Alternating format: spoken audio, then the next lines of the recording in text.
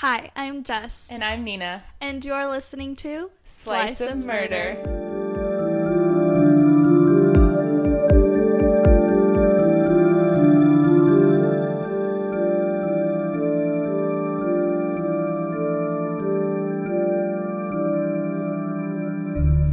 Hello, everyone. Welcome back after a hella long break. Yeah, we were just busy. Yeah, we were busy. We had like spring break. We had like Taylor Swift. Yeah.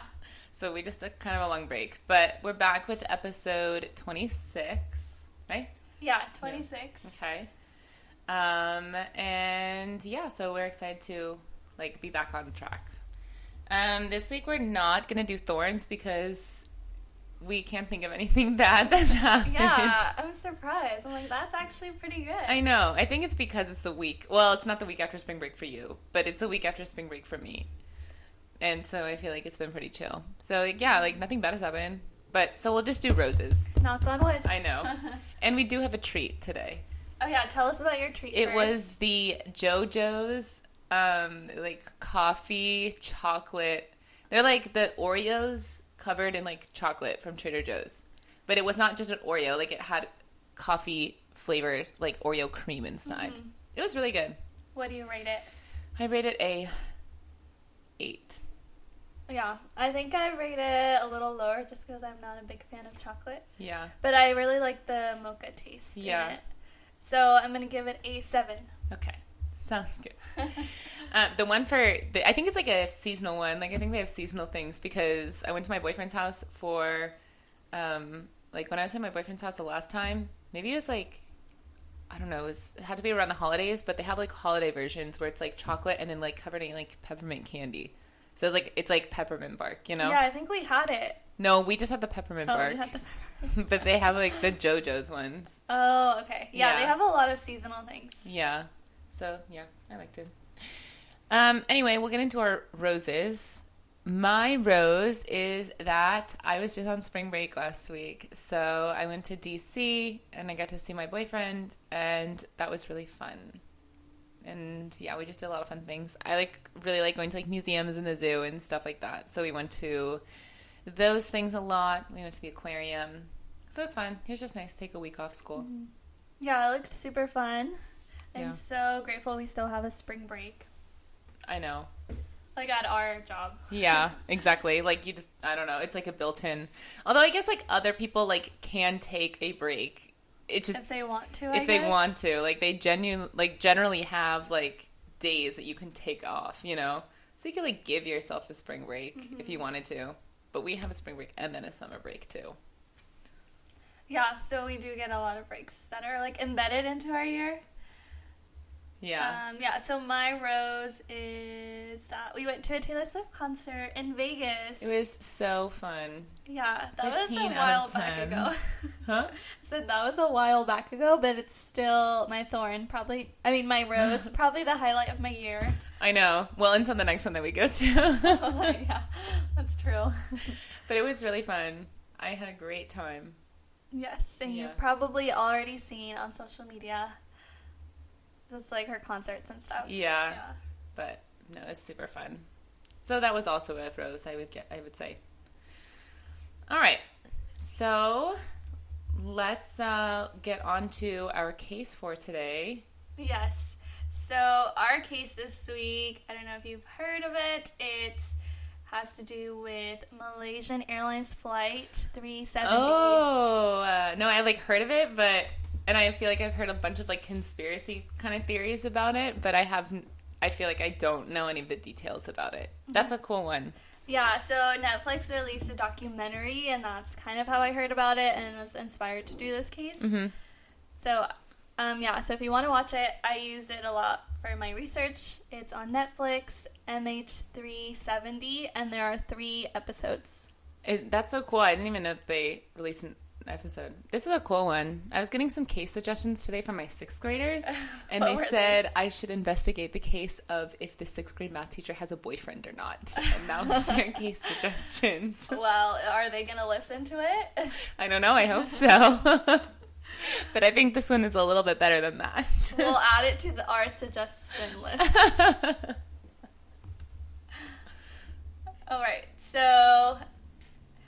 March 8th, my birthday, wow, 2014, Malaysian Airlines flight MH370 departed from Kuala Lumpur, Malaysia, and was scheduled to arrive in Beijing, China about 6 hours later.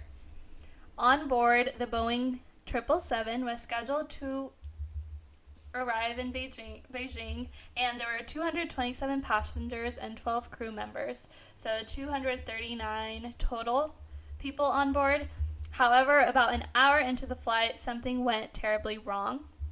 At 1:21 a.m. local time, the last communication from the cockpit to air traffic control was made, and everything seemed to be normal at that point, but just 2 minutes later, the plane disappeared from radar screens, and attempts to contact the flight crew were unsuccessful.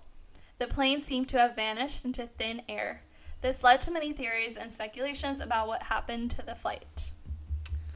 Interesting. Yeah, I feel like I remember this being a big thing when it happened. Like, I definitely remember a lot of chatter about it on, like, social media and on the news and everything. Mm-hmm. But then I feel like I haven't heard a lot since then. Like, I feel like it was a very big thing for, like, a couple weeks, and then I feel like I have not heard anything about it. Yeah, I don't even feel like I remember hearing about it. Like, I remember hearing about, like, an airplane that disappeared, but I don't remember it being this. Yeah. Yeah, so I'm going to start off with kind of, like, a timeline of what happened, and then go into, like, some of the, like, families, what they experienced, like, crew and passengers that were on board, kind of, like, communication, and then, of course, some theories that exist. Cool. Yeah, so at about 12:41 p.m. on March 8th, 2014, Malaysian red-eye flight 370 takes off from Kuala Lumpur, Malaysia to Beijing, China. The night was calm and all communication systems were working fine. There was nothing unusual and it was rather a quiet night. The aircraft communication addressed all the reporting systems that were on board the computer, which collects all the information about the aircraft and the pilot performers. So they also track oil levels and engine performances. So, like, they're tracking, right, everything you would hope. And the computers also measure just thousands of data points and send information via satellite to the airline and engine manufacturer and other authorized parties. There's, like, a lot of ways that an aircraft can communicate from people. Yeah, I feel like it has to, because, like, if you have, I mean, I don't know, if you have an emergency in the air, like, you gotta act pretty quickly to, like, figure out where you should go, because if not, like, you're falling out of the sky, you know? So, like, especially with, like, oil, like, whatever, gasoline levels and things like that, like, you have to, I feel like there's so many calculations with that kind of thing that have to be made to avoid, like, an accident like that from happening. Like, when I was flying to my friend's bachelorette party, they flew us from Chicago to Nashville, and we had to turn around at Nashville, and they were like, oh, we could go to either, like, one of these 3 airports, because, like, those are the only airports we can get to with, like the direction that the wind is going, and, like, with the oil that we, like, the gasoline that we have left, and, like, how fast whatever the wind would push us this way in this direction. So, yeah, I feel like it's definitely necessary to have those, like, tracking devices on, like, an airplane. Yeah, so, yeah, that's exactly, like, what they use them for, like, in a circumstance like that. So everything was normal, like, no red flags, anything. And at 1:19 a.m., the pilot in the cockpit makes a voice check-in with air traffic controllers as the plane is leaving Malaysian airspace and now entering the Vietnamese airspace. So it's kind of like in this gray area. So he says, all right, good night. The plane is about to leave Malaysian airspace when, after, like, 90 seconds later, the plane vanishes from the radar. Okay. So at 1:20 a.m., the plane goes completely electronically dark, which is very unusual for this to happen since, like I said, there are several points of communication between the plane and the air traffic control. and the plane just stops communicating. So the plane is flying blind from the ground's point of view at this point. And I feel like there have to be multiple different things. Like, it wouldn't be like, oh, if one sensor broke, like, that means they can't find the whole plane. Like, I feel like there has to be, like quite a few sensors, like, on that plane, you know? So, like, whatever, if one breaks, like, it's not like you're losing the entire aircraft. Like, it's just weird that every single sensor would have vanished from their ability to see it. Yeah, there's definitely a lot of communication points. Yeah, so it is odd. Mm-hmm. And the people back at the station start to call the plane to see if they can make contact with it, but there's no luck. Malaysian air traffic control in Sabang outside of Kuala Lumpur lose contact with the plane over the Gulf of Thailand between Malaysia and Vietnam. So this is kind of in the South China Sea. Mm-hmm. At 1:37 a.m., the communication transmission does not happen when it's supposed to. It seems as if the communication system was turned off or hijacked, and in order for the communication to just stop completely, like it did in this case, someone would have to deliberately turn it all off, or there was some catastrophic failure, like an explosion or a crash. Okay. So, because it would have to take out every single thing. Yeah, so because it happens so suddenly, that only happens, like, in these cases. If you, like, shut it all down, or if just the plane's gone. Yeah. So at 2:40 a.m., Malaysia Airlines says it learns that the plane is missing from the radar. Malaysian air traffic controllers told Malaysia Airlines at 2:40 a.m. that the flight was missing, and the airline contacted the president of aviation control. So around this time, Malaysian Airlines begins their preliminary search. So during this time, they're trying to, like, source every possible communication to locate its whereabouts, and they declare that they lost contact with the aircraft. So they contact other air traffic controllers just to see if they, like, had caught anything on their radar. Yeah. Or they contact other aircraft that are flying within the same route. And they're hoping the plane landed somewhere, maybe in Vietnam, Cambodia, or China before it arrived in Beijing.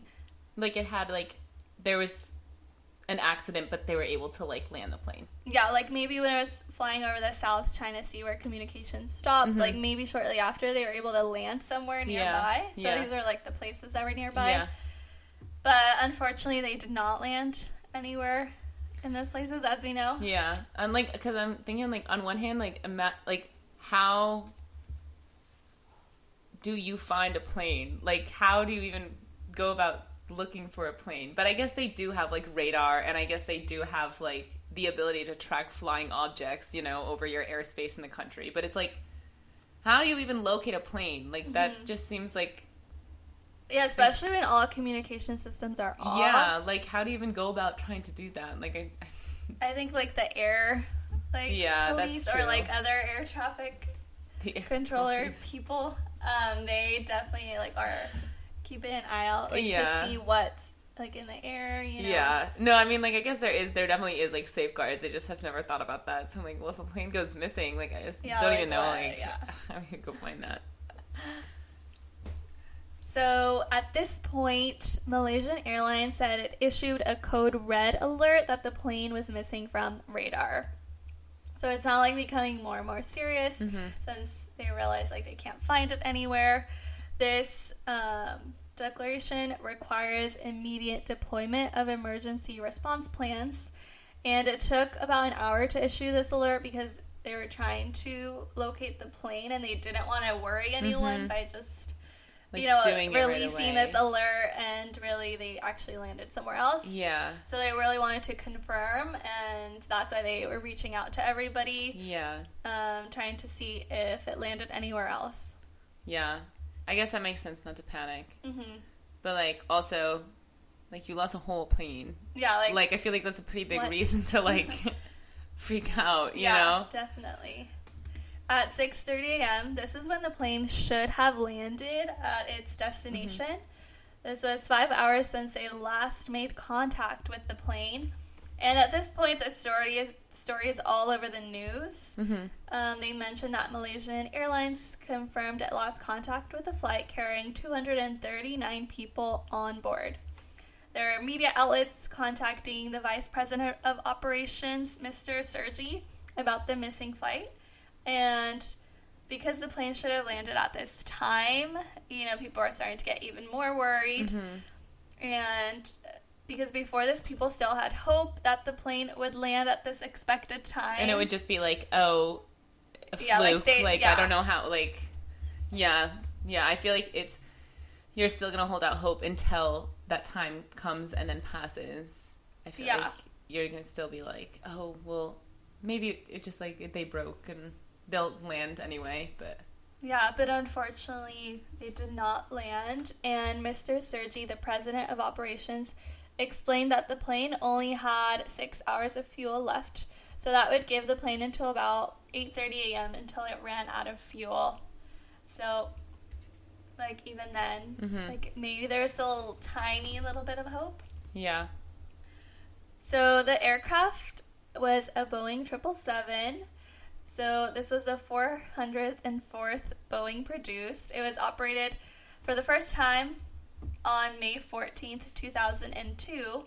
And the aircraft was manufactured to carry 282 passengers, and it consisted of 53,000 hours and 7,526 cycles. So this includes takeoffs and landings. Yeah. So this plane was used a lot. Yeah, but nothing had ever gone wrong with it. Yeah, so the Boeing did not have any major incidents except for a minor incident of a broken wing tip. Okay, but that's it. Yeah. Okay, so nothing that crazy. It had never malfunctioned before. No. And then the last maintenance check occurred 2 weeks prior to the incident, and the aircraft was in compliance. Yeah. And then additionally, a replenishment of the crew's oxygen system was performed a day prior to the disappearance, and they found nothing unusual. Yeah, and they literally delay those flights for anything. They delay those flights for, they're your seat armrest is broken. We're going to have to delay your flight 2 hours to fix the seat armrest, So it's so if they had, a maintenance check, it's not they're just going to, ignore something and be oh, well, it's, okay, At least I would hope not. Yeah.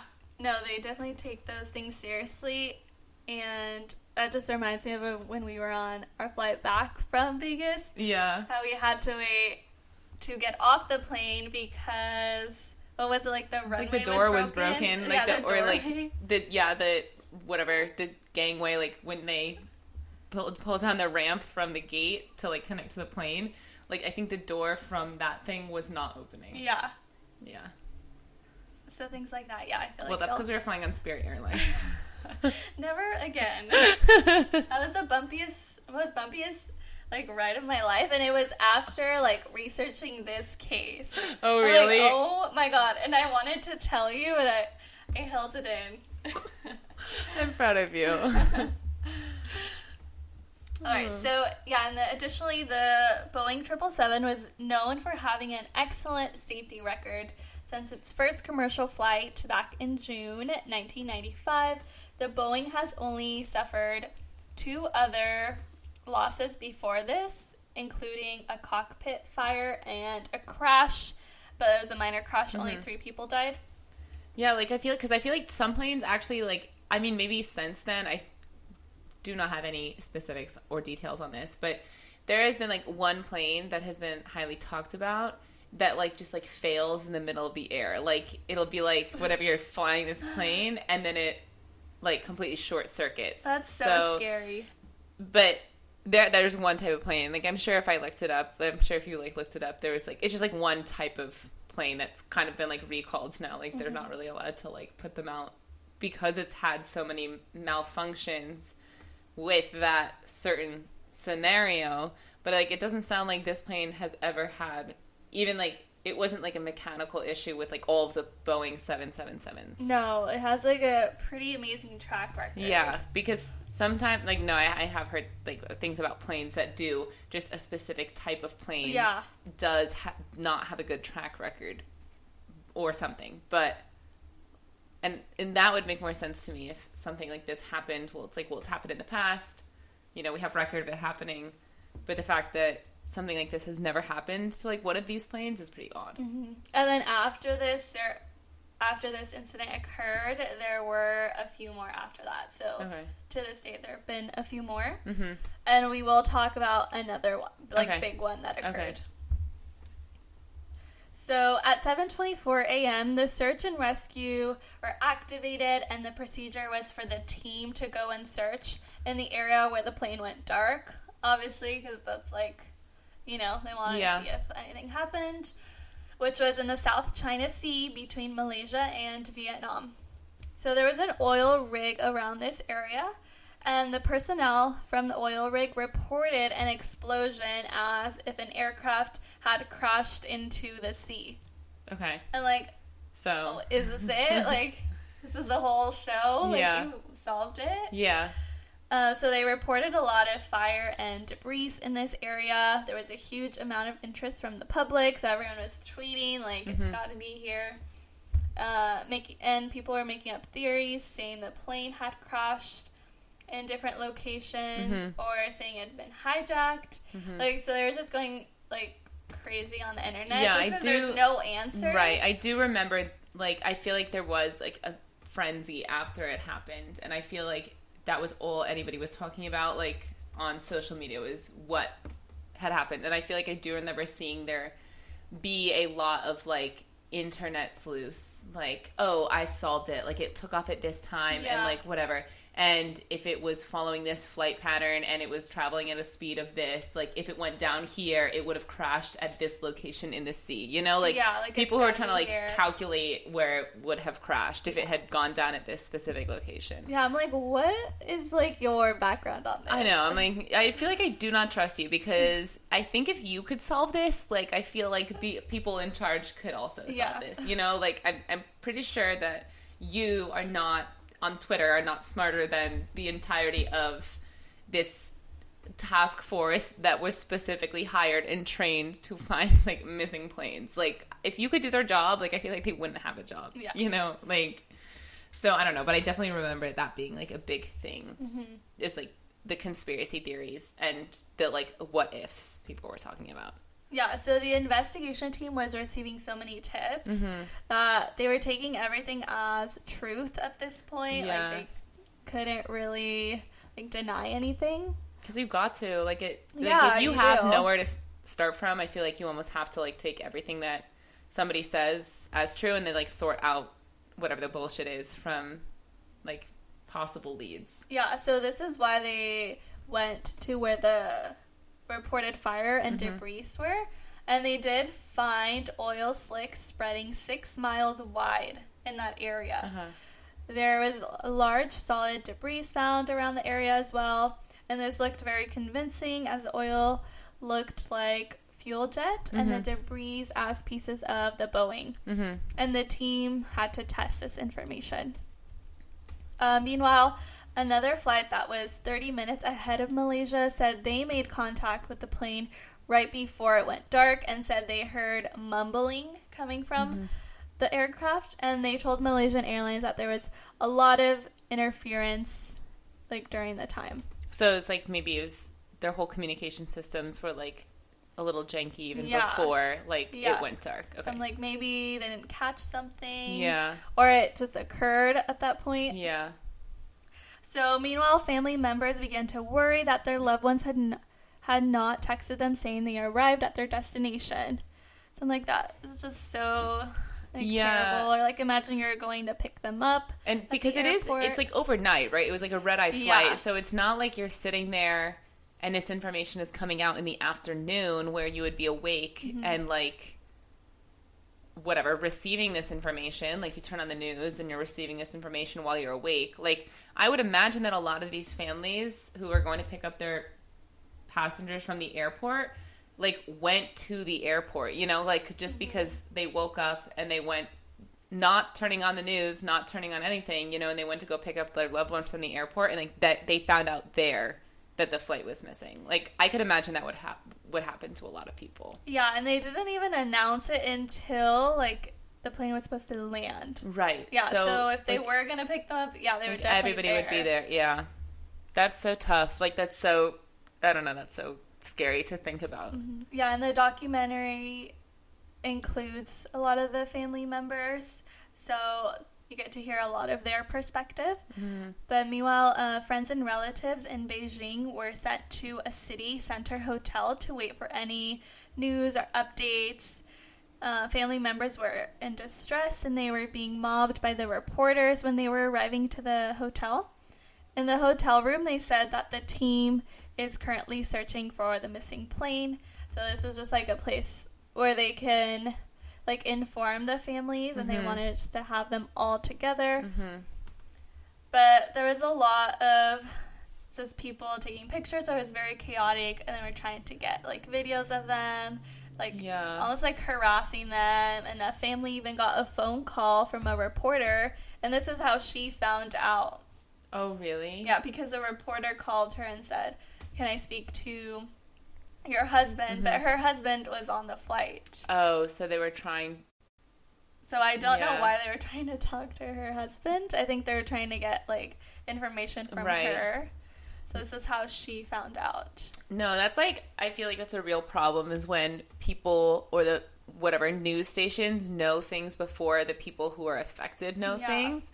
I know that was a big thing, and I think it's, like, going on in court, either just what happened or it's going on now, where when Kobe passed away, like, when his helicopter crashed, the news was leaked to, like, a reporter. So somebody who was there, like, whatever, sent the pictures, sent the information to a reporter, and that's how his wife found out that he had passed away, is that's because, awful. Like, the paparazzi reported it, and whatever, it was released on whatever news outlet it was released on, and, like, that's how she found out. Like, nobody called her, nobody let her know that this thing had happened, and that's how she found out, because it was, like, then it was all over the news. Yeah. So I feel like it is a very, like, consistent thing that people will notify news outlets first before notifying the people who are actually affected by this. Yeah.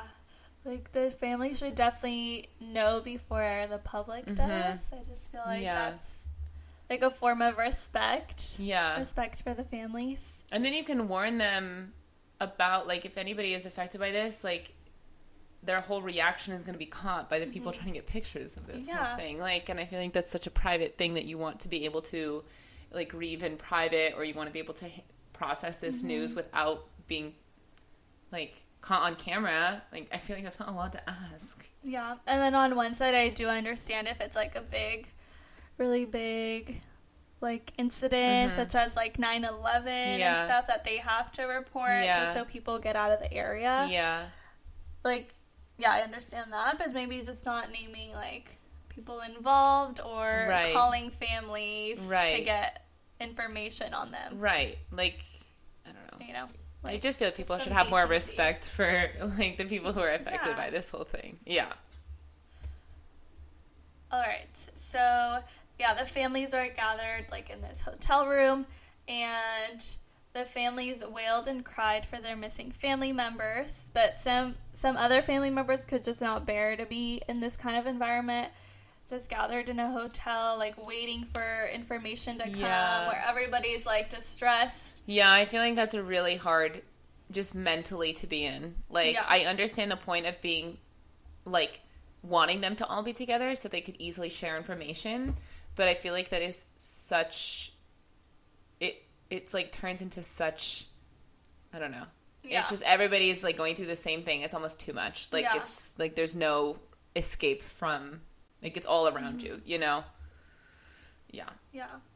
And then family members reported when they tried to make contact with their loved ones that were on the flight, their cell phones on the other end continued to ring instead of going straight to voicemail. So meaning there was a connection there. So it wouldn't be, like, their phone... say their phones, say the plane did crash, their phones are at the bottom of the ocean. Mm-hmm. Like, if they were at the bottom of the ocean, there would be no connection. Yeah.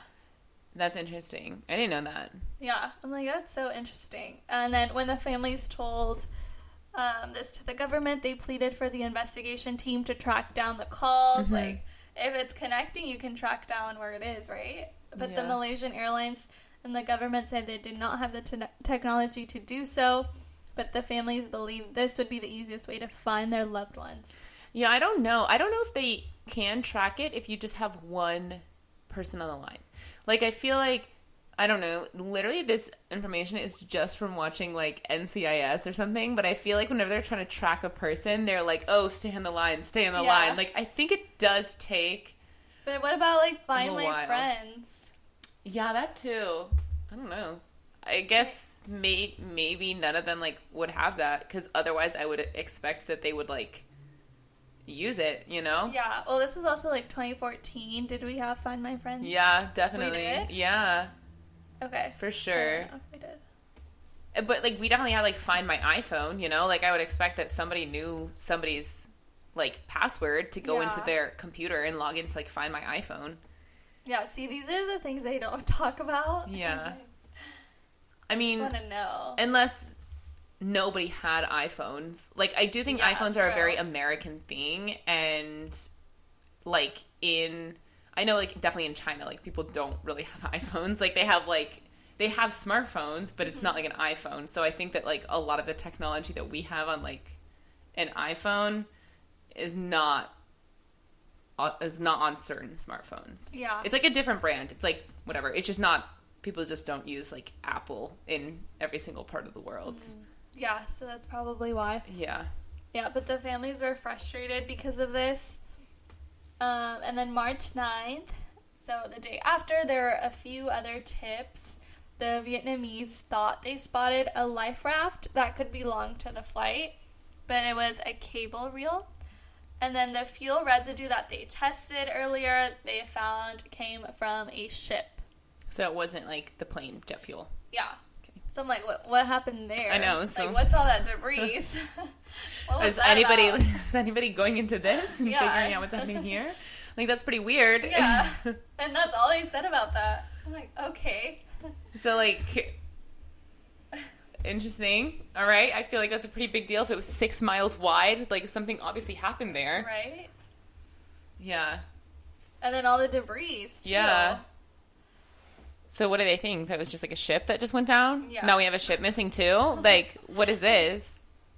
And then what about the guy who saw something, like, explode? on fire? Yeah. Falling from the sky. Like, what was that? Yeah. There's a lot of weird things happening. Yeah, so on board of this Boeing 777, like I said, there are 12 crew members, including 2 pilots and 10 cabin crew. They were all Malaysian citizens. And the pilot in command was Captain Sahari Ahmad Shah, age 53. He had a vast experience of flying with a total of 18,365 hours of flying experience. That is a lot of hours. So, 18,000? Yeah, so he's a very experienced pilot. Let's see. 18,000 divided by 24. That's 750 days straight. That's like what? That's like 2 years straight of flying. That's crazy. That's a lot of He's experience. young. He's 53. Yeah, that is a lot of experience because obviously you're not flying straight every single day. No. Like, yeah, that's a lot of experience. Yeah, and the co-pilot was First Officer Farik Abdul Hamid, age 27. So he had accumulated 2,763 hours of flying experience. But this was his final training flight, and he was scheduled to be examined on his next flight, like ready to like fly on his own. And of the 227 passengers, 153 were Chinese citizens, including a group of 19 artists with 6 family members and 4 staff returning from a calligraphy exhibition of their work in Kuala Lumpur. 38 passengers were Malaysian, and the remaining were from 12 other countries. Okay. So it was just like a variety of nationalities. And then, I forgot to say 20 passengers. 12 were, or they were employees from like the same company called the Freescale Semiconductor. And then some were from an international Buddhist organization. So they're just like groups of people. Yeah. So like obviously they looked into that just like in case like if they it thought was something else. it was like hijacked by somebody on the plane. Yeah. Okay, so let's talk about the communication. So many people thought it was odd that the plane lost full communication. So this is where some of the theories start about what could have occurred because, like we said, it has multiple forms to communicate with the airline. So this would only happen if something catastrophic occurred or if it was, like, intentional. But there was no evidence to back up, like, a lot of this. So that's why I feel like every theory is almost, like, plausible. Right, because there's nothing that says this theory is not wrong. Yeah. Because there's not really a lot of evidence at all, right? Like, to think about anything. So I guess everything could be. It's very hard to prove something wrong when you don't have anything at all. Yeah. And then because there was no debris found where the plane lost communication, they're like, so then could this have been a catastrophic event? Then if nothing is found in this spot. Right. Like, you would think if it was something that was, I guess, dangerous enough or big enough to take out every single form of communication, then that would be something that would be big enough to, like, make the plane go down, I would think. Yeah. Like, and then if it goes down in that specific area, like, you would think that you would find it somewhere around that area. Like, it can't have gone that far. If that was the thing that was, if, like, something big enough had happened to take out every single form of whatever data collection, like, I feel like your plane can't go that far without those things. Like, you can't fly that far without that. Yeah. So, like, it would make sense that the plane would go straight down, I guess. But then, yes, backwards, it seems to me that, well, if the plane's not there, then it can't have lost all of these things in a catastrophic event. But then it's like your proofs, you know, like if then, but then it's not like backwards, then it's like, you know. It's not, the converse doesn't work. Yes, the converse doesn't, like, I don't know if the converse works in this situation. Like, yeah. Yeah, so, I know. That's why it's like, it's so tough to even, like, know what theory to believe.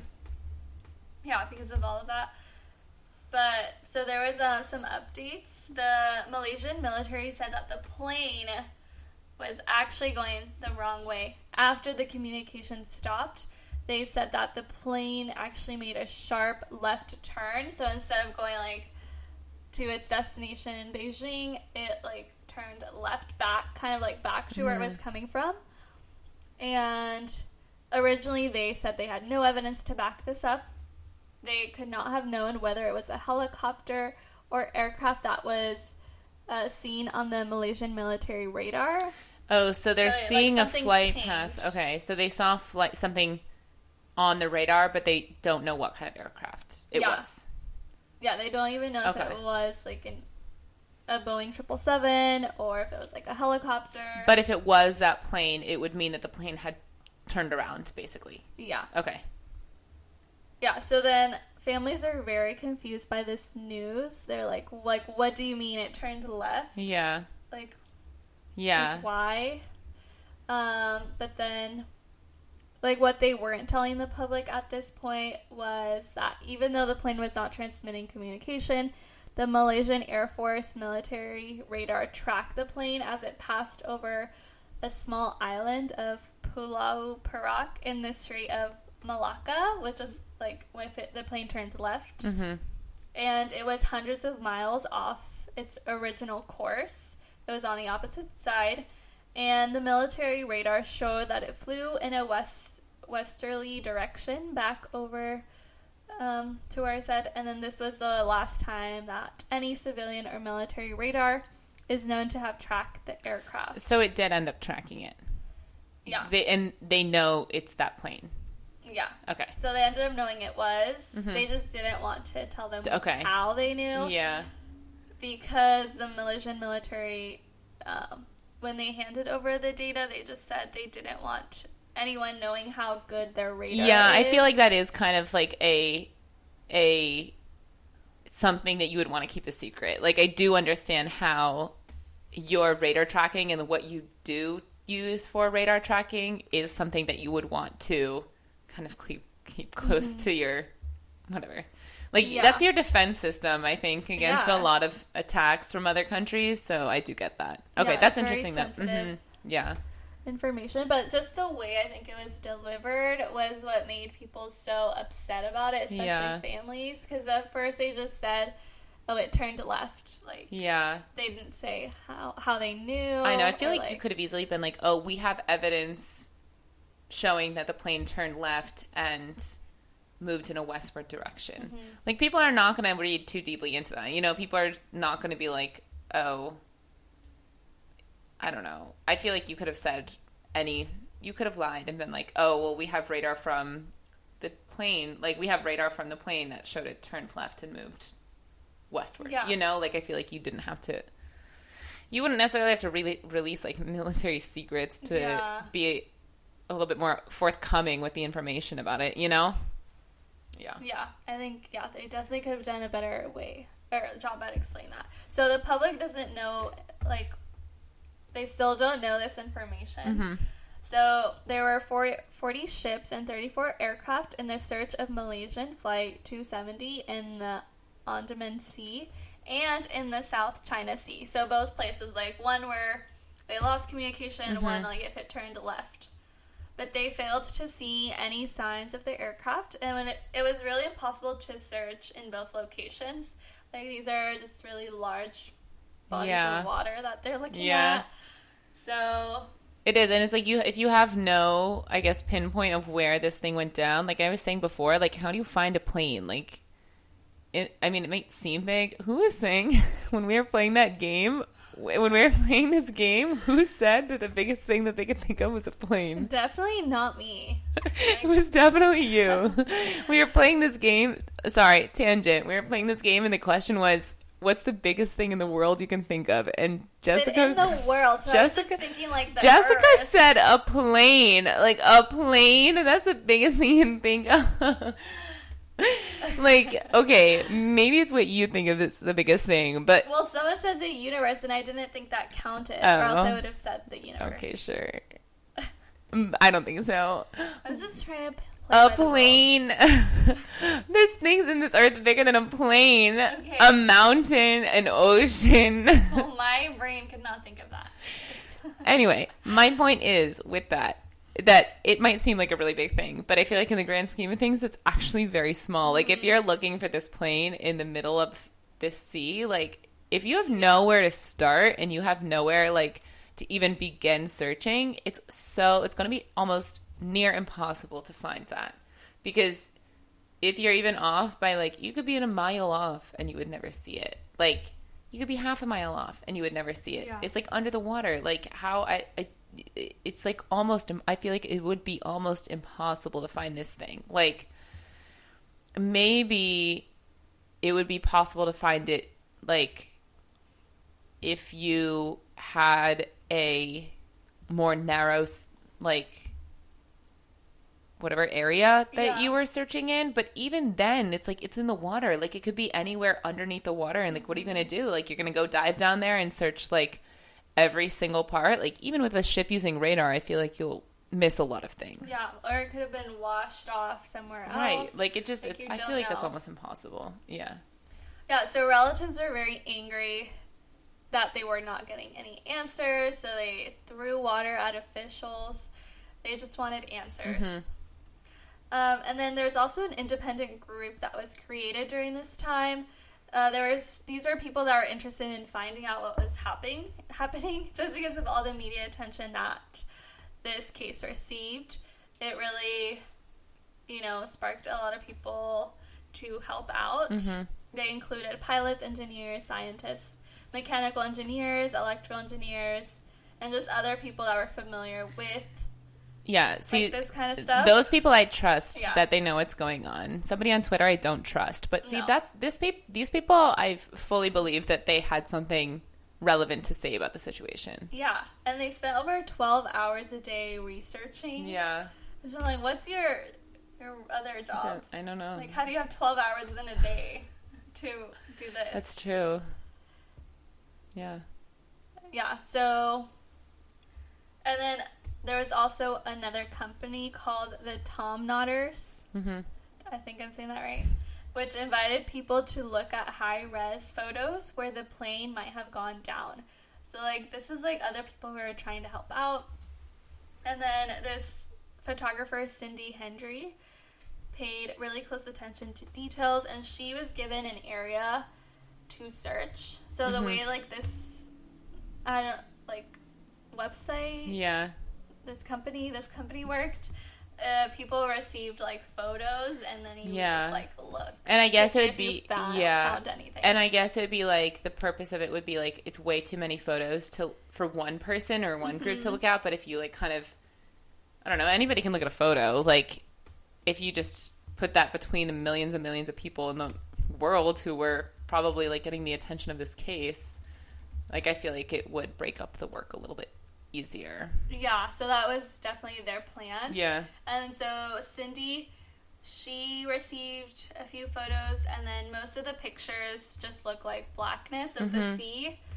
But then she spotted something white that appeared to be debris from the 777 Boeing plane, which would match the Malaysian flight 370. And she informed the media and authorities, but by this point, like, they believe that the plane was in the Indian Ocean, so they believe the plane took the sharp left turn that I was talking about. Yeah. And I'm going to show you the photos, and then we'll post them on our Instagram. And, like, I could have just, like, never known. I don't have this experience. Yeah. But these are the photos that she was looking at. What the... And so because authorities did not do anything about what she found, she went to, like, Twitter and tweeted all the photos. Okay. And so they got a lot of attention. Right. But they really just look like... I don't know. Like white specks. It does look like white specks. Like, it doesn't really... Like, how do you know that? Like, I know you do this for a living. Yeah. But also, like... How? I don't know. That doesn't look like anything to me, but that's just me. Yeah. But I don't know. Maybe if you know a lot about planes, or you know a lot about what things look like when they're in the ocean, maybe you would. Yeah, I guess if you really know, like, what the ocean should look like, then you would be able to figure out, like, anomalies. Yeah. But I don't know. Yeah. So she truly believes that this is like pieces of debris from MH370, and she, like, goes on, like, media to say that as well. She's just trying to get, like, people to notice and to go back to searching in this area. Yeah. I mean, even if it's not, like, I guess if she's noticing something, like, why not? Like, you have no other leads to do it. Like, maybe it's nothing, but, like, what else do you have to go off of? Like, this is the only... I don't know. Why not? I feel like, why not just go back and search? Yeah, so the thing is, they had to end the search in this area in the South China Sea because they're just looking at too much, like I said. Yeah. Too much area. Yeah. And they wanted to really narrow it down. Yeah. So they decided to go in the Indian Ocean. So that's why, like, they could not go back there, unfortunately, just because... Yeah, they get to get, like, government clearance, too, some things like that. Yeah. So, with the information that I said about the ping, indicating that the plane made a sharp left, they were not really sure about the coordinates. Yeah. Like, where exactly, but they did know how far it was from this satellite that it pinged. Yeah. And... there was an important conference scheduled to update the public about the new findings, and Inmarsat data concluded that the MH370 flew along the southern corridor, This is a remote location, and with deep sadness and regret, he announced that flight MH370 ended in the southern Indian Ocean. Okay. So people believed that math was not enough evidence to prove that the flight had ended in this location. Yeah. So even though, like, these mathematicians determined that it had gone south, they're like, you know, like, what if it went north instead? So they were just refusing to believe this information. Right. Family members were angry. They demanded the government to bring their family back. And then parts of Beijing began to protest, which is extremely rare for them to do. And they just refused to accept this announcement. Yeah. I see it from both sides because it's like, oh, well, you're telling me... Okay, obviously, I do think the people who are doing the math are probably pretty good at their job, and they can probably, like, figure these things out. So, yes, I think you should be able to trust the people that are doing their job, that they're going to give you the right answer. But then on the other hand, it's like, okay, well, you're claiming to know how far this plane has traveled since a satellite, but you still have not found this plane. So, like, obviously something's weird about this, you know? Like, not them being, like, they're bad at their job, but it's just, like, I understand how the people whose family were affected by this are, like, hearing this information and being like, oh, well, we can determine how far this plane was away from the satellite. Like, you know, we know it went north this far away from the satellite. Then I could see how these people would be like, okay, well, then why haven't you found it yet? If you're telling me you know where it had to have ended up, then you're telling me you know an area where you could search, but yet you're searching this place and you're not finding it. So, like, are you sure you have all of the updated information? Like, maybe not. Like, maybe it pinged off the satellite last, but, you know, who knows what could have happened after that. So I see it from both sides. But I feel like generally these people know what they're doing. I just think it's a weird situation. Yeah, I agree.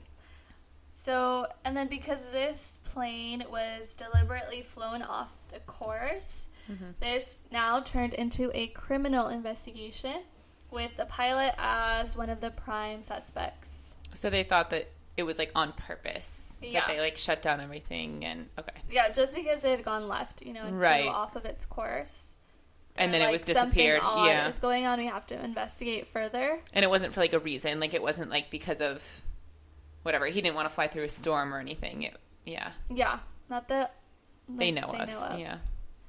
Yeah, so during this time, like, people began to have more outrageous theories, such as a meteor hitting the plane, North Korea taking the plane. Like, I do. I feel like I remember all these people. Yeah, I feel like I do remember all of this kind of thing happening, being like, oh, well, whatever, somebody flew up and, like, hijacked the plane because it was going over, like, 2 airspaces at once. I remember that was a really big thing. Like, it was, like, leaving Malaysian airspace and, like, crossing the border. So they're like, anything could have happened. Like, since it was crossing this, like, air border. I'm like, I don't think so. They try to hint at that in the documentary, too. Yeah.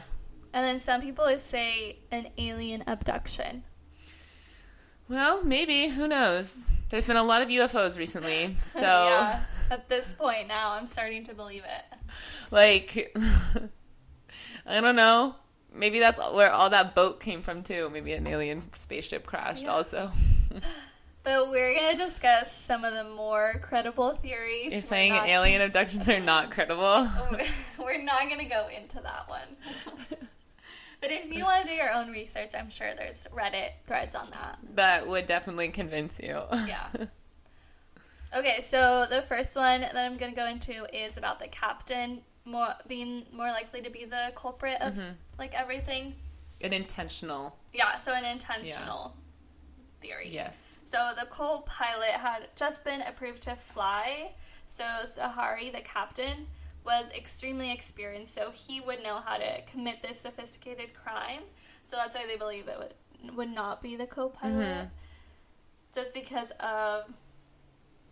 his experience, he would know how to fly this plane somewhere. Yeah, there's the other people, like, there's no way that the co-pilot could have done this or figured it out. And I guess it would be like, oh, if he had just been cleared to fly, then you would think that it would be more likely to be able to deceive this co-pilot, being like, oh, well, why are we shutting this off? Like, you know, like things like that. Like, I'm sure he would be less likely to catch little things that might warn somebody more experienced that something wrong was happening. Yeah. So theorists made the theory that he committed mass murder-suicide. Interesting. So this is just kind of like a timeline. This is created by aviation journalists. So he says these are the events that maybe could have occurred if this was the case. So for 40 minutes after 12 a.m., the pilot was flying a routine red-eye flight. When MH370 is about to be handed off to Vietnam, he takes advantage of this gray zone that we talked about. So in between two traffic zones, the pilot asks his co-pilot to go get him something to drink or just like something to go like get him out of the cockpit. So Zahari then locks the door, and now he is ready to implement his plan. So he turns off all the electronics that make the plane visible to the outside world, and he vanishes the plane from the radar. So everyone else on the plane has no idea about what's happening. He then grabs his steering wheel. Is it called the yoke? Because that's the word that's used, and I'm like, I don't know if people know that. Just say steering wheel. Yeah, the steering wheel, and he makes a sharp left turn. Zahari decides to depressurize the cabin so he can keep everything under his control, so he doesn't have to worry about the co-pilot coming back. Because depressurizing the cabin is like turning off like the oxygen controls, right? So people would essentially like knock out, right? Yes. Okay. So the masks come down for the passengers to use, but the thing about that people don't know is they only last 15 minutes. Oh, that's kind of scary. Yeah.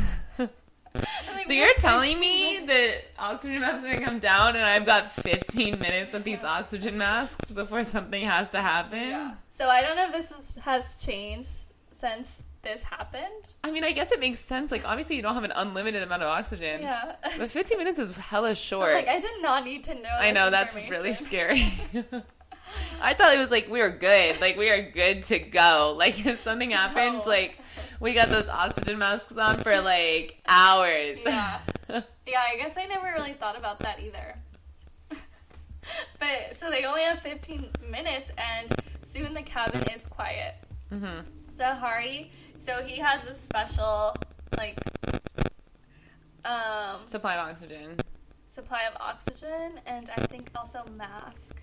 Yeah, I would say that's probably a smart idea. Yeah.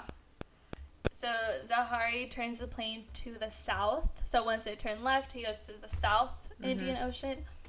And he goes into the darkness, waiting for the fuel to run out. After 6 hours of flying, he turns the nose down and he starts the dive. So people say this is like the necessary theory, like just to consider. Yeah. I mean, I guess, but also, like, what reason? Like, there's no motive, really, for that. Yeah. Like, even if, I don't know, like, there's really nothing, I don't know, that's convincing me that, like, that would be something that he would want to do. Yeah, so let's just talk a little bit more about who the pilot was. So he was known for his political opposition. So they thought, oh, maybe he was, like, a radicalist, and then did this as kind of like an example or like a symbol of this. Yeah. It's like, but he didn't tell anybody, so how are they it's know? not, there's nothing that's, like, I feel like if you want to make a symbol out of something and make it political, like, you have to... You would announce maybe something on the radio. It has to be, you're not just going to... who's going to know that that's a symbol of your political opposition if, like, just the flight goes missing? Like, that makes no sense. Yeah.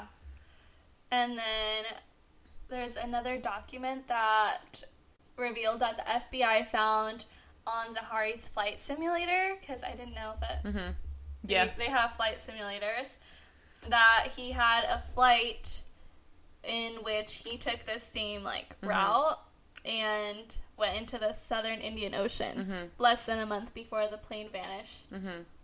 So they thought this was odd. Like, he had, like, the similar Definitely is route. odd. Yeah.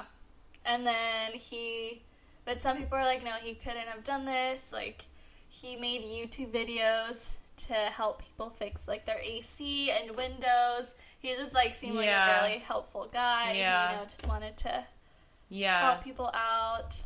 He did not seem like an extremist at all. Right. And he was known as one of the best pilots by his coworkers, and his coworkers did not believe this theory at all. Yeah, like, I don't know. What is, like, the reason? What is just this one flight? Like, there's, I don't know, like, just on this one flight, he decides to do this. Like, he decides to make this statement, like, on this one random flight, like, in the middle of the night. Yeah, and just because they're trying to consider, like, if someone did this deliberately, it would have to be him. Yeah. Because he's so experienced, like, he would know how to disappear an airplane. Which does make sense. I just think that there's really no motive. Like, okay, and what? Like, I don't know. Yeah, so I agree with that. I don't think there's enough information to say that. And, like, poor Zahari, like, people are making up these theories about him. I know. And then his poor family, too. When it just sounds like he's done pretty much a lot of everything right, like, over his career, and then this one thing happens, and then suddenly people are, And then they interviewed the family, and obviously the family is devastated that people would even come up with these theories, especially after, like, having lost, like, your husband or your dad. Yeah, that people now think he did it. So there was a lot of, like, a media release that said, like, he did it and stuff, and some people do believe that he was involved somehow. Yeah. And then about the simulator, they realized, like, he doesn't really prove anything. Yeah. There is no, like, they concluded there was no unusual activities, like, other than a game-related flight simulator. Yeah. I mean, it's weird, but it doesn't, it's not like it links it at all. Yeah. They did not reach a conclusion. Yeah. So that is that theory. Okay. So, on July 17th, 2014, so a few months after the disappearance of the flight, there was a Boeing 777 that was shot down when it was en route from Amsterdam to Kuala Lumpur. Mm-hmm. And this is 2 airplanes within a 6-month period. Yeah.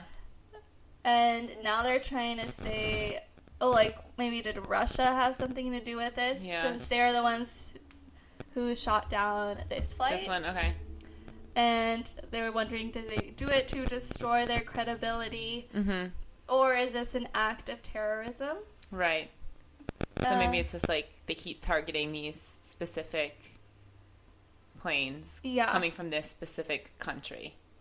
Yeah. Yeah, so it was just really odd because, like I said, there was no major events with this Boeing 777, and now there was, like, 2 within 6 months.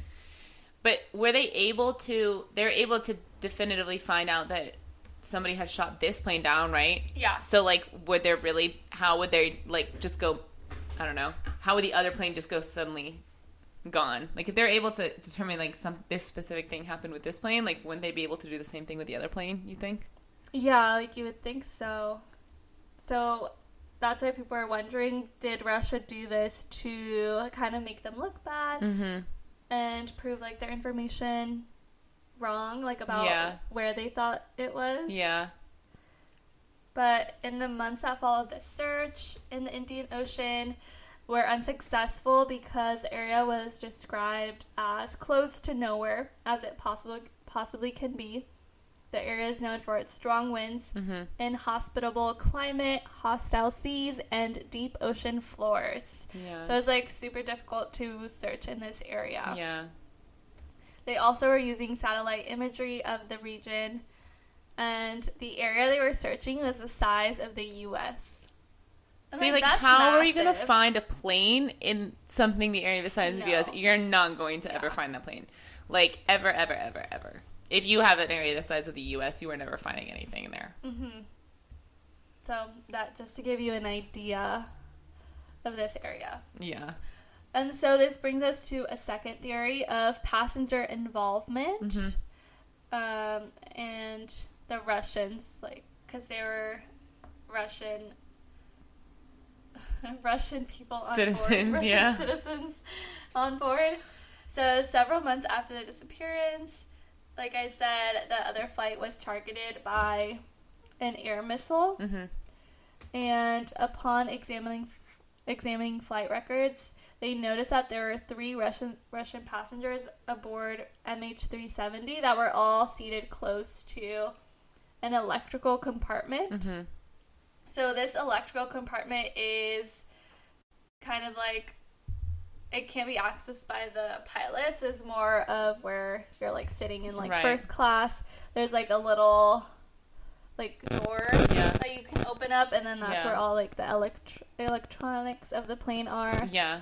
It's just like a whole electronic compartment. Yeah. So they believe that they accessed this somehow and diverted the aircraft. So this is how this theory plays out. Zahari is flying over the South China Sea, and the 3 Russians on board the plane begin their operation. Someone is making a distraction, like one of them is maybe making like a ruckus or something which makes the workers, like the flight crew, attendants, go in his direction, like as a distraction, so the other Russian passenger can go into the electronics bank, which apparently does not have like a lock or anything. Like you can just lift like a piece of the rug and get in. Like wouldn't other people see? I know. Like, well, maybe they did see him. They couldn't do anything. Yeah. But so he gets in there. Once he's in there, he plugs in his computer, and I shouldn't say he, but the Russian. Well, I guess because they're all male, I can't say he. I was like, am I being biased right now? Like, of course it was a man that did this. I'm like, no, it was included in the information. It was a man. Yeah, so he plugs into the computer of the plane system, and once the plane is in between the space that I talked about, the gray space, he makes the plane vanish from the radar screens. So he now has complete control over the plane. From, like, a computer? Yeah. Like, he brought his Chromebook on board and he was able to take over a plane? Well, he's a hijacker. Oh. They probably have experience with this. This is, like, Did they know he was a hijacker or no? They just thought. No, just thought. They're just assuming because of what happened. Because he's Russian. Yeah.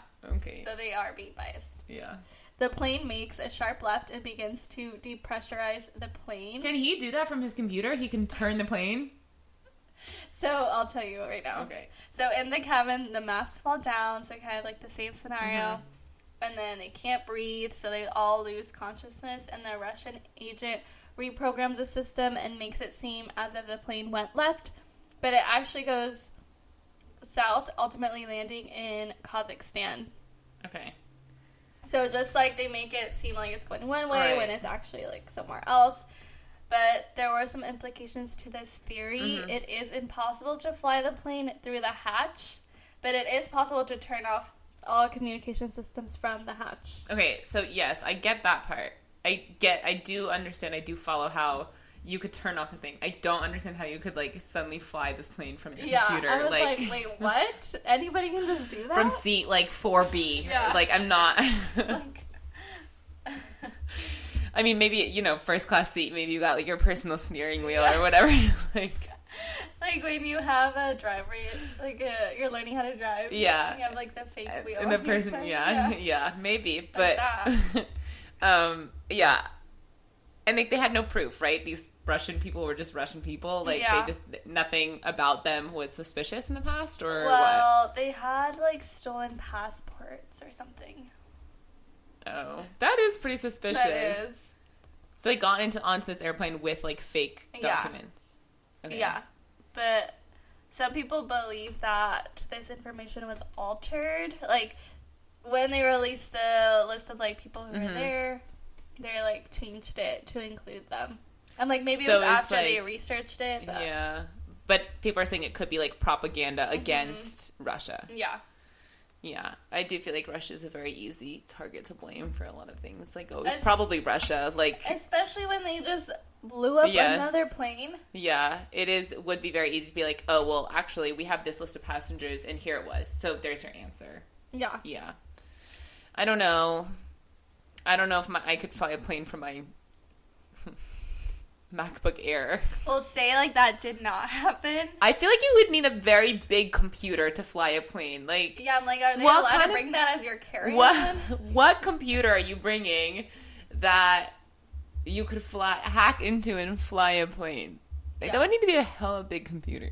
Yeah, and do they, like, when they scan your luggage, do they, like, save that data or no? Do you know? I don't know, because I think it's just X-ray. Okay. Yeah. I mean, maybe they, like, flag certain people, you know, because certain people, save like... that data? Yeah, and then because certain people get, like, flagged for, like, extra security check, you know? But I don't know. I don't think it, like... Because imagine how many pictures, imagine how many things that you have to save every day. True. Like, I don't think that they have, fill like... up the cloud. Right. The cloud. Like, I don't think that they can save that many, like, images. Because think about how many, like, things that are a TSA. Like, you must scan... I don't even know how many people a day. How many, like, bags you would scan a day. Thousands. 1 million? Like, it's too many. Yeah.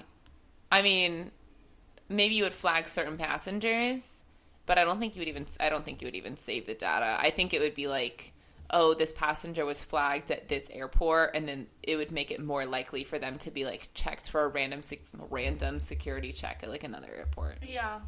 Yeah. So that is that theory. Yeah, I don't know if I buy that. That just seems, like, very far-fetched. Yeah. I mean, the part about them being able to access, like, the electronic thing is interesting. Like, that somebody could have, if that was damaged or turned off intentionally, like, yeah, in then, the like, passenger who knows? part Like, of the anything plane. is possible. Right. That point. is interesting. That would not be in the where the pilot is. Mm-hmm. Yeah. I guess because they don't want him to have all of the control. Yeah, that's true. I guess. Yeah. But I'm going to go through another theory about the cargo on board. So Malaysian investigators reported that Flight 370 was carrying a total of 10,806 kilograms? Yes. Of cargo, which included 4 standardized cargo containers of mangosteens weighing 4,566 of mangoes? kilograms. Mangosteens, the containers. Oh. So these included lithium-ion batteries.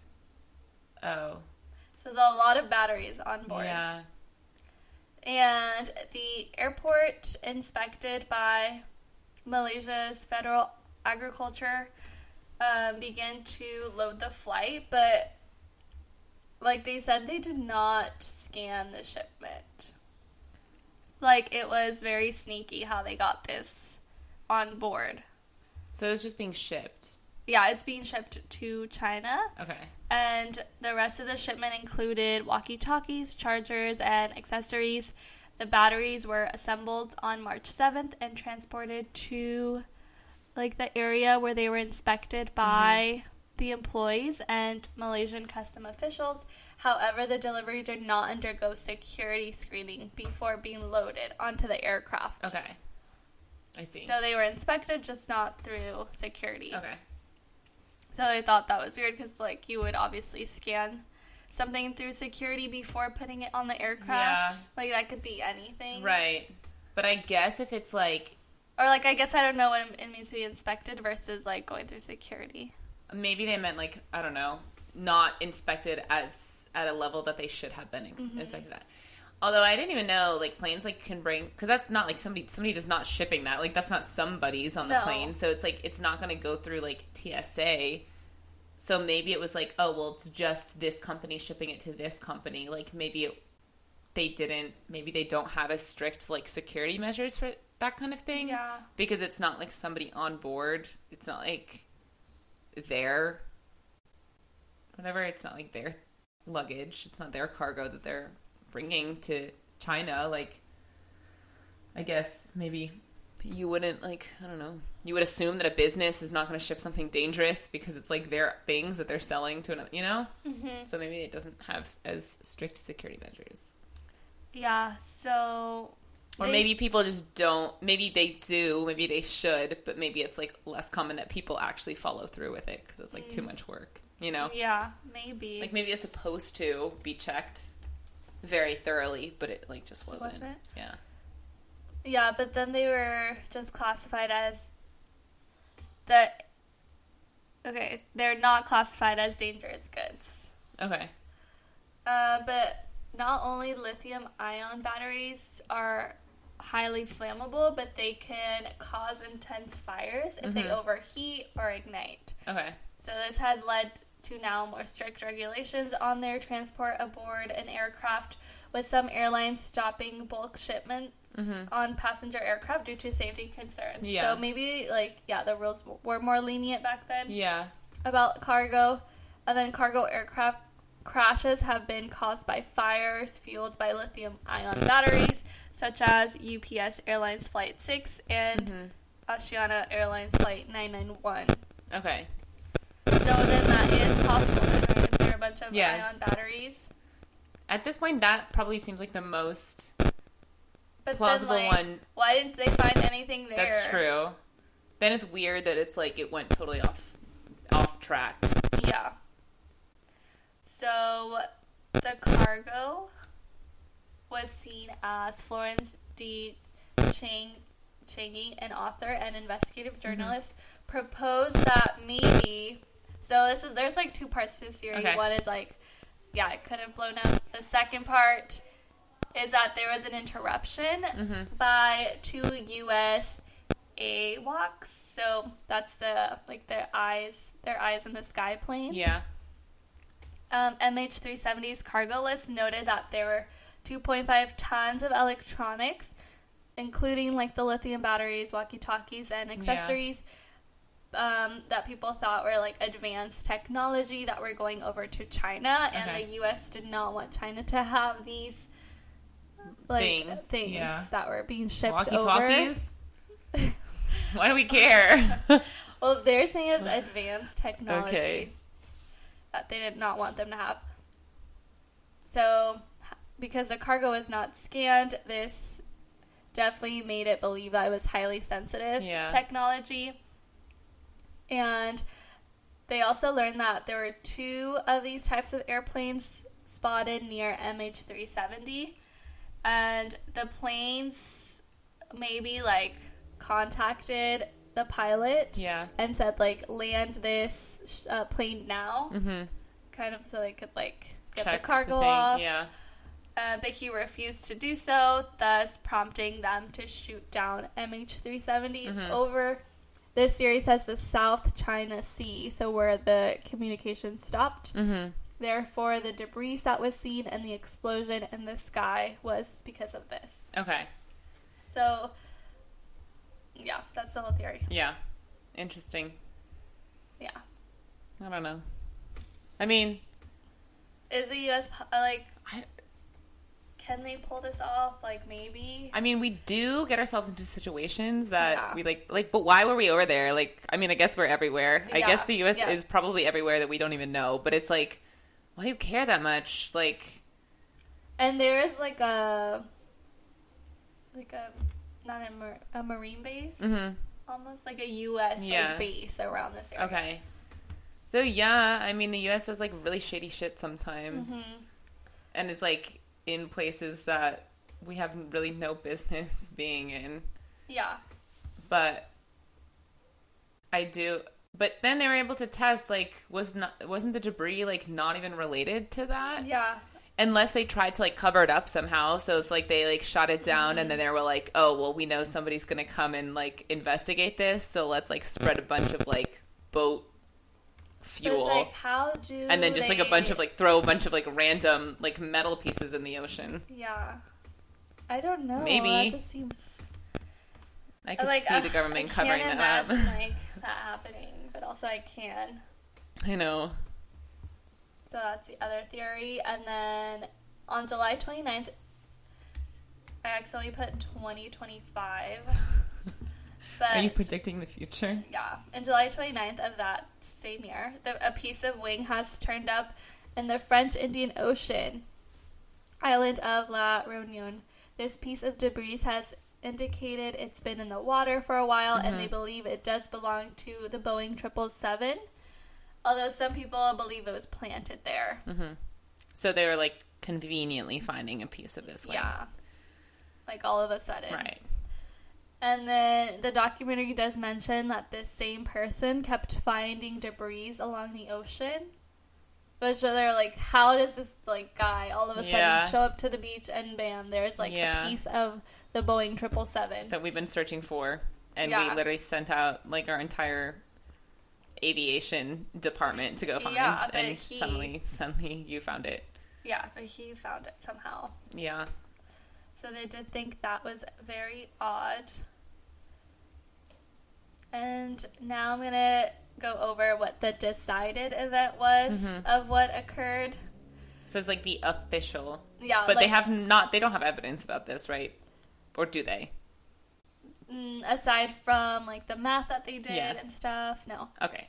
So they don't know that this happened. No. This is just what they have released. Yeah. Okay.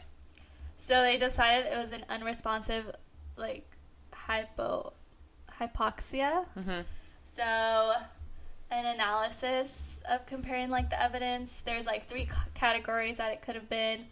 Like, a flight upset, a glide event, which includes engine failure, fuel exhaustion, and an unresponsive crew or hypoxia event, which was what was concluded to fit as the best available evidence for the 5-hour-long period. So as it traveled south over the Indian Ocean without communication or significant deviations in its track, likely it was on autopilot when this happened. But there's still, like, no consensus amongst investigators about this event. They're just saying, like, somehow, like, everyone was, like, unconscious because of an event that occurred on board, and then the flight was on autopilot, and this is how it turned to left. Okay. I guess. So this was their decided event. Okay. I see. So just everyone is unconscious, and then it was just... Because, I mean, flights do fly themselves. Like, really, I think, like... You know that show Mythbusters? Like, the people... No? Oh, Mythbusters? Yeah. Sounds familiar. So they have determined that anybody, like, if you can follow directions, you could probably land a plane. Because planes are so automated now that, like, if you are somehow the only person conscious on board a plane, like, you could probably land it, like, if you were following instructions, like, from the flight crew, you know? So yes, planes are very automated. Like, really, you only have to take off and land the plane. Like, but everything else is, like, kind of done by the plane technology itself. Like, the pilot is there to, like, be there in case of crazy things, you know, like flying around a storm or flying through a storm, like, making sure they get there safely. So they're saying, like, the plane, yes, I do see how the plane could have, if no one was there to stop it, like, it could have taken its own path. Like, it could have flown itself. Yeah. So that is that, like, theory that was chosen as the final theory. And so, like, the aftermath, Malaysia received a lot of criticism from the public, including families of the passengers. They criticized their failure to identify and respond to an unidentified aircraft only after viewing the radar recording several hours after the flight's disappearance. So they're saying they did not act quickly when they knew about the information, just because they didn't want to release it. Yeah. They didn't want to look bad. Public, No, or, like, they didn't want to release, like, how much power they had. Oh, like how much they were able to actually understand. Yeah, so they criticized them after, like, all the information came out to the public. And, family members were increasingly frustrated with the lack of information. March 25th, 2014, around 200 relatives, like I said, were protesting. It just caused, like, a ruckus, I guess, because a lot of, like, civil unrest. Yeah, because of them mishandling everything. It's also, like, they probably don't experience this often. Yeah. Like, you can always practice it so much. Like, you're prepared for the worst case scenarios. But then if you don't really... how much ever you practice, it's never going to, like, prepare you for the real thing. Like, in theory, but it's like the same thing I believe about, like, fire drills. Like, yes, we practice fire drills every day, but is it actually going to happen like that if there's a real fire? No. Yeah. Like when they're always, like, when we're not in class, and we're always, like, scattered on the fields, like, it's unorganized. Right. Like, nothing's ever going to prepare you for the real thing. So, I feel like it's the same thing here. Like, you can prepare for that, and you could have, like, this plan for the worst case scenario to occur. But if this is the first time that this has happened, there's really no plan. Like, you don't actually know what you're doing. Yeah. So they stopped the search in around 2018, and now the families are trying to start up the search again. So they're like continuing to push for this. So hopefully, like this year, they're able to go back and start searching again. Okay. But yeah, they ultimately ended up finding 20 pieces of debris that belonged to the plane. But it was just that one person, or it was like multiple people? Multiple people, but he did find like several of them. Okay. I see. So people were like... Oh, it was like kind of sus. Yeah, we're sus of that and of that guy. But other people have found other things. Yeah. Okay. Yeah, they claim this guy was a Russian spy. Okay. Just because he like speaks Russian. So everything's the Russian. Maybe he's related to the Russian hackers that brought their computer onto the plane and hijacked the plane from their 23C. From their MacBook Air. Maybe it was a MacBook Pro. You never know. Those are a little bit more powerful. They had like that little bar on the top, and they had like their little pet like on the bar on the top. You can choose. Yeah, and they could choose emojis from it. And so maybe that's how they were able to fly that plane. Yeah. And then that's it? Yeah, that's pretty much it. Like, the government, Malaysian Airlines, had, like, this event called Meet the Families every year, and then they stopped that in July 2019. Okay. It kind of just, like, stopped everything. Yeah. And the families did get compensation. It just took a while until the government... like, kind of finalized what happened. Yeah. Because they couldn't really declare that they were deceased. Yeah, until a certain amount of time afterwards, right? Yeah. Yeah. But obviously that's just, like, not enough for... like, no money's enough for what? Like... for not knowing what happened. They went through and are still, you know... Yeah. Yeah. Like, don't know what actually happened. My money is on aliens. Aliens, you think? No, out of all the theories I shared, you're going to go with that one. I feel like it was probably something, like, I think that it was probably something very explainable, but it just happened at the perfect time when it was, like, there was no radar. It was in this gray zone. Like, I feel like it's probably, the real thing that happened is probably very explainable. It just circumstantially happened at a time, like, at this very specific time where they were not able to track it. Yeah. I think that's probably what happened. Like, something happened. I think that in reality it's going to be very, I don't know, a freak accident or whatever. Nothing that crazy. Like, I think it's probably just whatever, engine failure or something. Or if there's, like, hypoxia ministry. But then it's like, what even caused that? Like, they didn't say anything. Yeah. It could be from, like fuel exhaustion. Yeah. Can that happen with it? Yeah.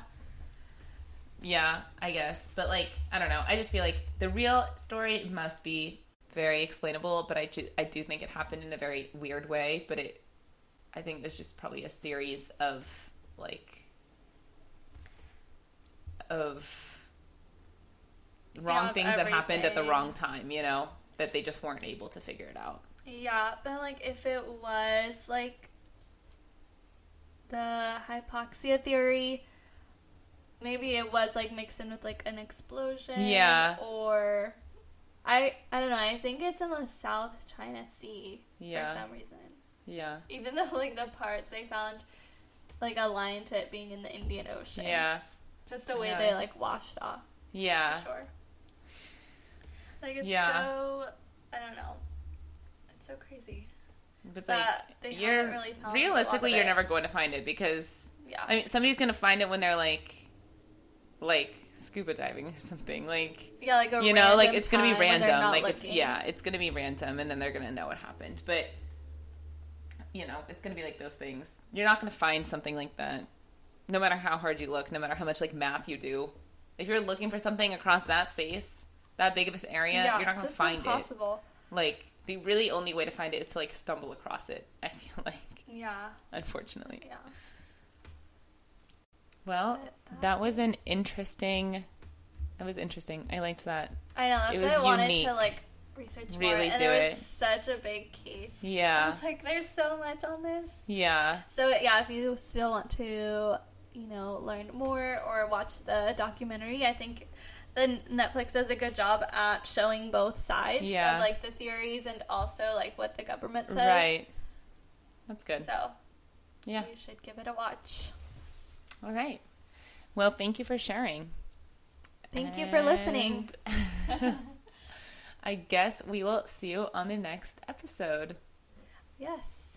Bye, All right, everyone. Bye. And let us know what you think happened.